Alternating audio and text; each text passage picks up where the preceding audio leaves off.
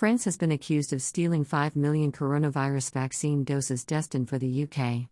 President Emmanuel Macron allegedly worked with EU chiefs to divert the large batch of Oxford/AstraZeneca jabs to his country earlier this year. The vaccines were expected to arrive in the UK but were instead redirected from Holland at the 11th hour, according to The Sun. The newspaper quoted senior government sources as saying the outrageous move could have cost lives if not for the UK's successful rollout of the Pfizer jab. AstraZeneca boss Ruud Dobber had announced publicly on 22nd of March that a vaccine batch was expected to arrive in Britain from its Halix site in Holland.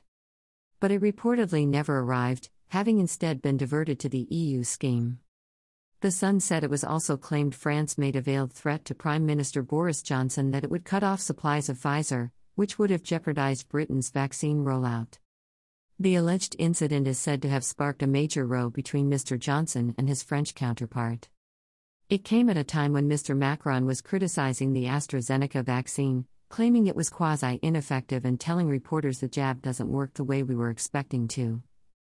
He also appeared to criticize the UK's vaccine rollout strategy, which at the time had resulted in more people being given a first dose than any other European country.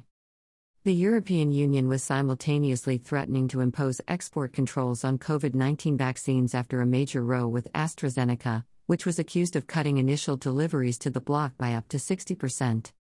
A government source told The Sun, "The French stole our vaccines at the same time as they were slagging them off in public and suggesting they weren't safe to use. It was an outrageous thing to do and not the action of an ally, which was made very clear to them."